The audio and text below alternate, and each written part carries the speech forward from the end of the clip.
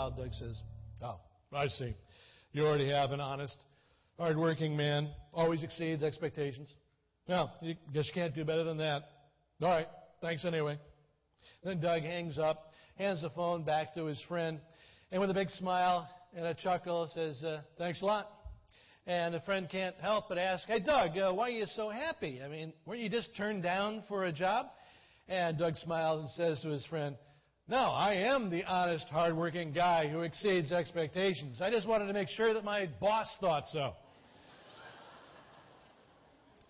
It's a cute story. It poses a serious question. What if you were to call your boss or supervisor and maybe disguise your voice and ask about the quality of your work? What would your employer say? Tomorrow is Labor Day, observed on the first Monday of September. Labor Day is a federal holiday that celebrates the economic and social contributions of American workers. And so today seems like a good day to study what Scripture says about the Christ followers' work life. So would you please turn your Bible to Colossians, the Apostle Paul's letter to the ancient city of Colossae. Colossians chapter 3, we'll begin reading at verse 22. And let me just say that I am defining work as broadly as possible today.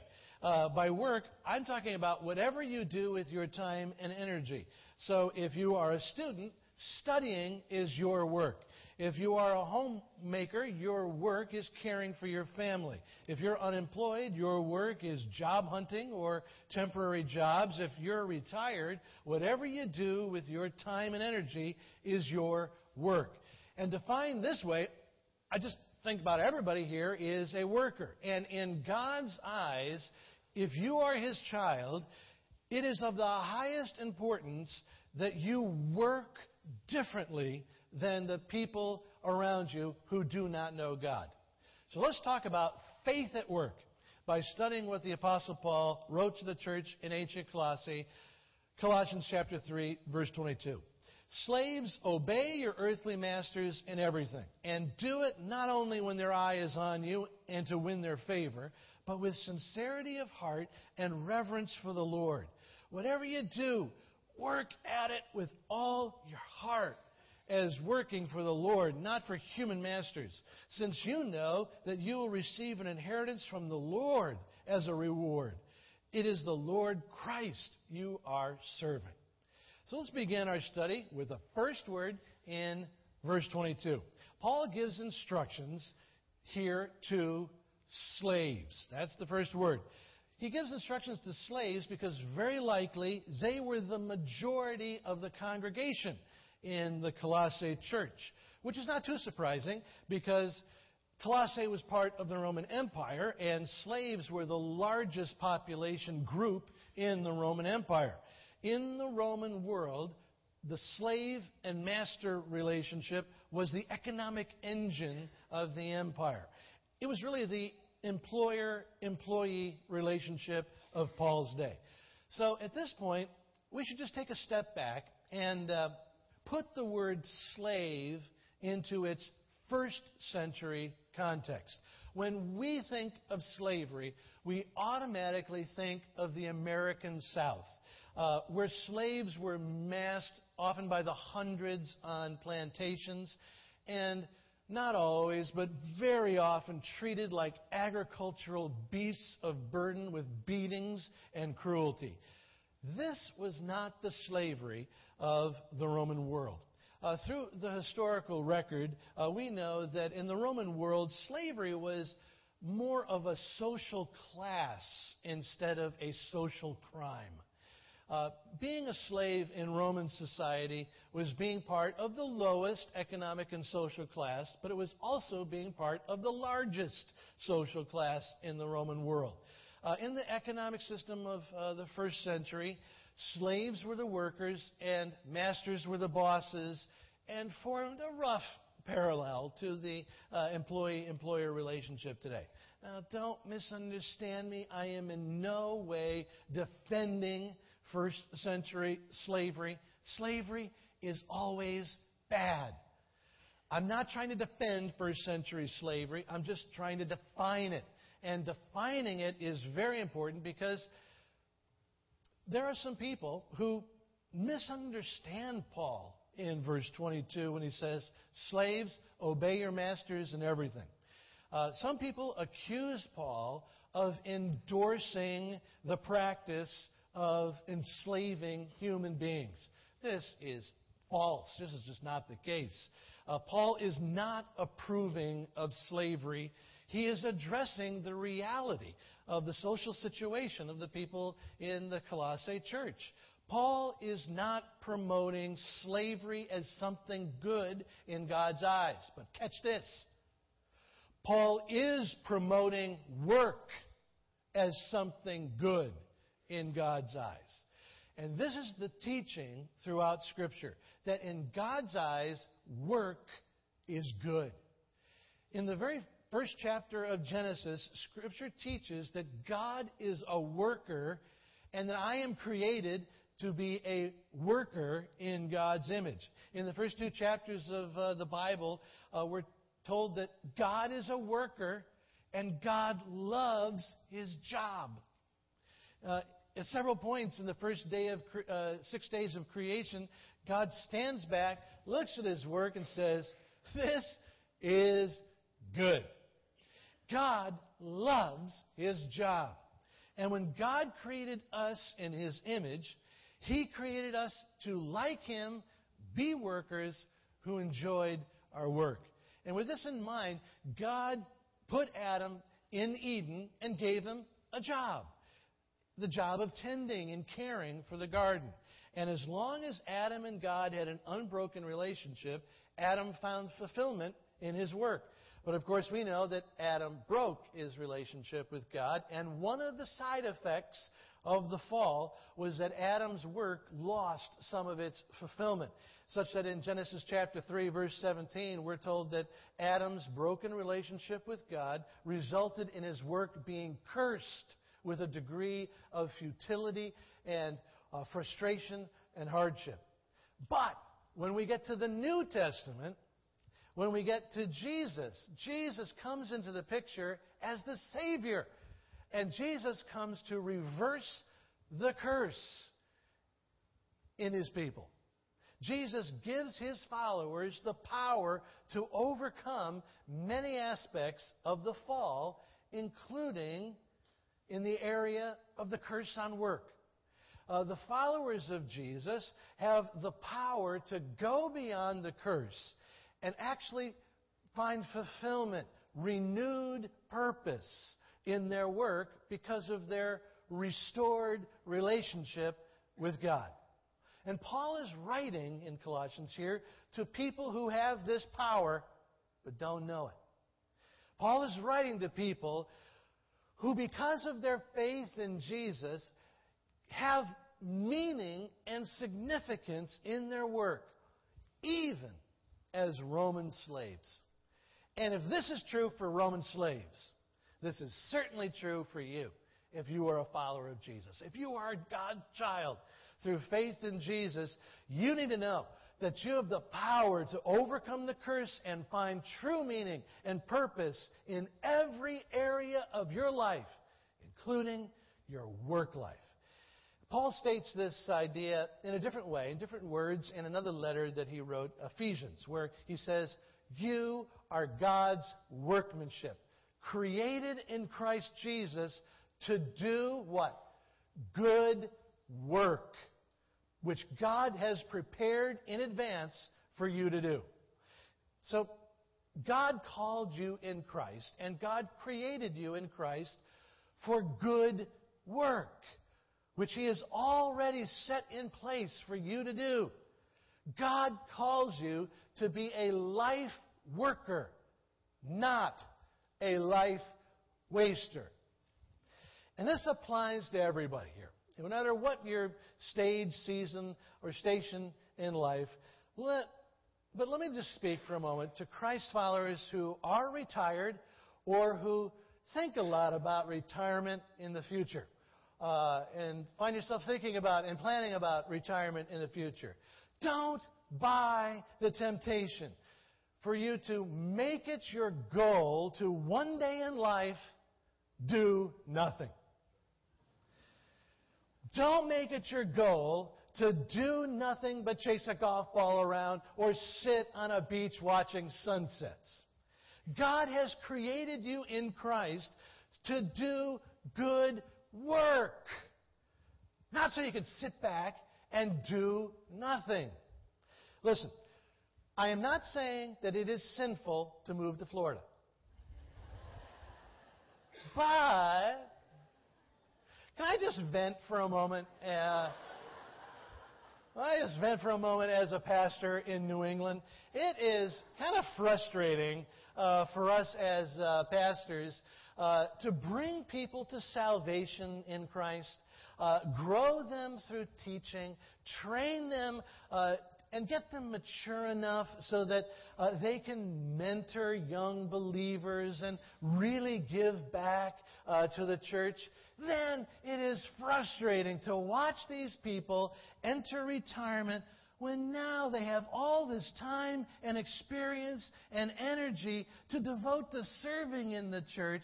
But instead of really making a difference, these people move to Florida and go on a meaningless search for the ultimate soft serve ice cream.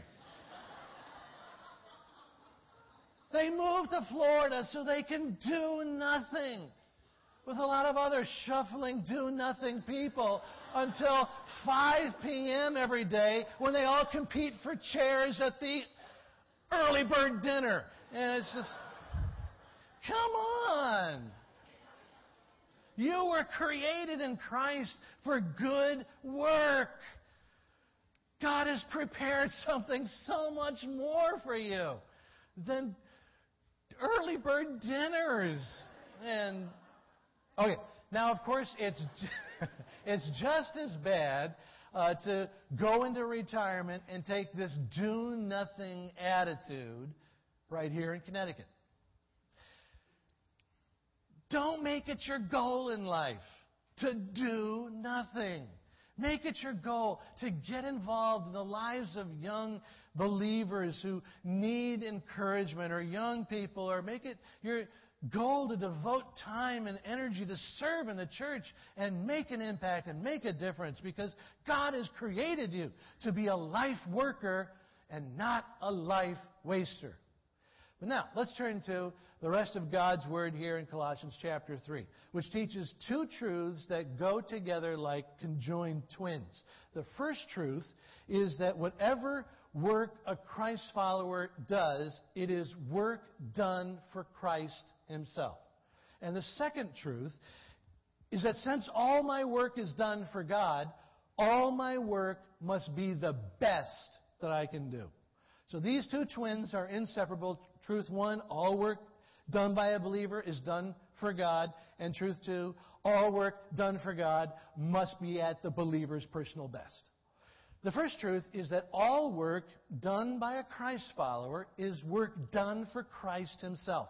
Paul states this directly in verses 23 and 24 when he says, "Whatever you do, work at it with all your heart, as working for the Lord, not for human masters. It is the Lord Christ you are serving." But Paul also makes this same point indirectly through a really interesting wordplay. In the English version of our text, there is a reference to master and a reference to Lord. But in Paul's Greek original, the word for master and Lord is the same Greek word, the Greek word kurios. So Paul engages in a wordplay here that should read something like this. Whatever you do, work at it with all your heart, as working for the master, not human masters, since you know that you'll receive an inheritance from the master as a reward. It is Christ, the master, you are serving. Now, the reason kurios is used by Paul, it's translated master, into the English, is because Paul is speaking to slaves. But if Paul was writing to contractors today, he would have said, "It is Christ the foreman you are working for." If Paul was writing to corporate office workers, he would have said, "It is Christ, the boss, you are working for." If Paul was writing to students, he would have said, "It is Christ, the teacher, you are working for."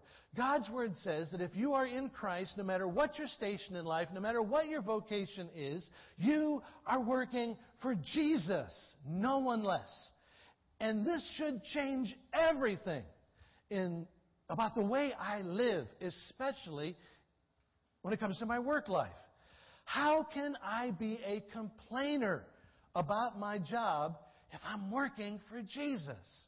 How can I have a bad attitude at work if I am working for Jesus? And how can I do anything less than my personal, dead-level best if I am working for Jesus?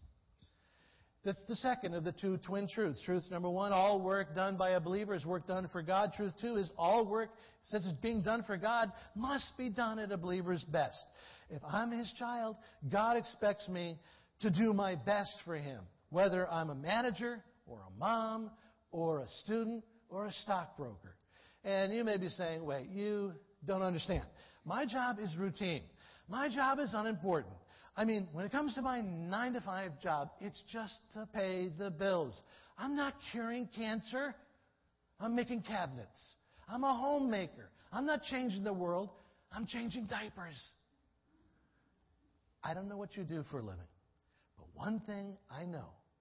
Whatever you do, it is a step up from being a Roman slave. Certainly the Roman slaves that Paul wrote to were tempted to think, God doesn't care about my work. I'm just a slave. But God tells them, if you are a slave, you be the best slave you can possibly be, because you have a master, and that master is the one who gave his life for you, Jesus.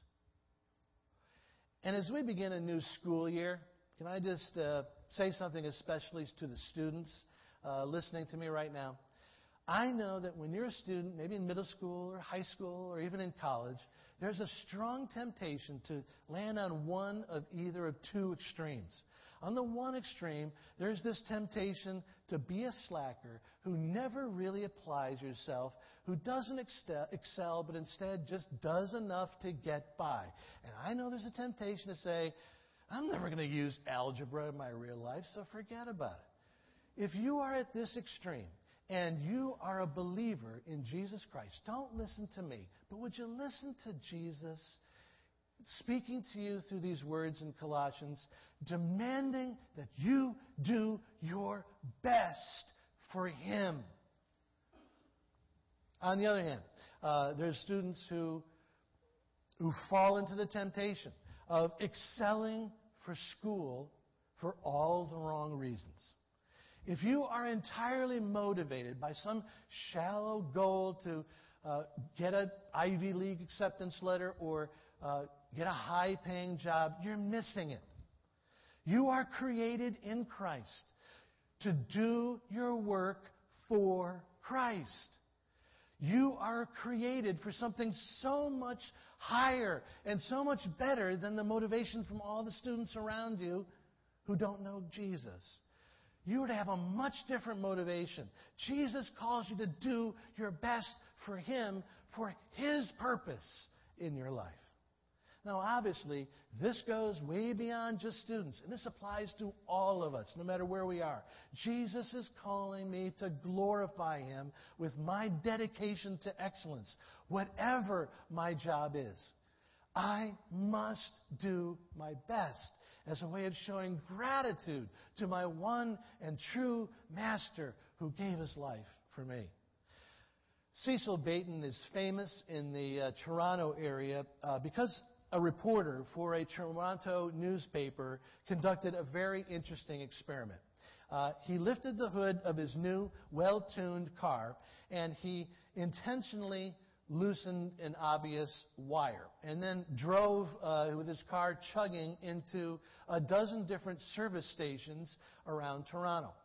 And he would leave his car and then come back to mechanic bills ranging from $300 to $1,000 when the reporter knew that all they did was just tighten a loose wire. Only one exception. The only one exception was the service station owned by Cecil Baton. When the reporter came back to get his car, Cecil gave him the keys and said, "No charge." And the reporter chronicled how he said, "What do you mean, no charge?" And Cecil opened the hood and said, "See that wire right there? It was loose. It took me quite a while to find it, but when I found it, it just took me 2 minutes to fix it." And then the reporter pushed on Cecil, taking out his wallet and saying, "Well, come on, I've got to pay you something for your time." And then the reporter wrote about Cecil Baton's response. Baton said, "Listen, friend, I'm a Christ follower, and I'm trying to run my business like Jesus would. And so, like I said, no charge." And the reporter wrote this into an article about Cecil Baton in the Saturday newspaper. The following Saturday, Cecil Baton took out a full-page ad in that same newspaper. Cecil took out a full-page ad in which he asked people to stop bringing their cars to his service station. That it was getting dangerous, that the volume of cars was backing up on the roads, and please also to those civic leaders that he cannot take any more speaking engagements, and to publishers, no, he did not want to write a book. Which is just to show that if you adopt a faith-at-work lifestyle, you will stand out in this world. If you really approach your job, your work, your life like you are working for Jesus, you will stand out in your workplace or wherever you are. If you really live out this gratitude, where whatever you do your very best because it's for Jesus, you will stand out in this world. And God promises you that in His time and in His way, you will be rewarded. So, today is a day of rest. Tomorrow is Labor Day. But on Tuesday and every day after that, would you decide now that you will get your faith at work?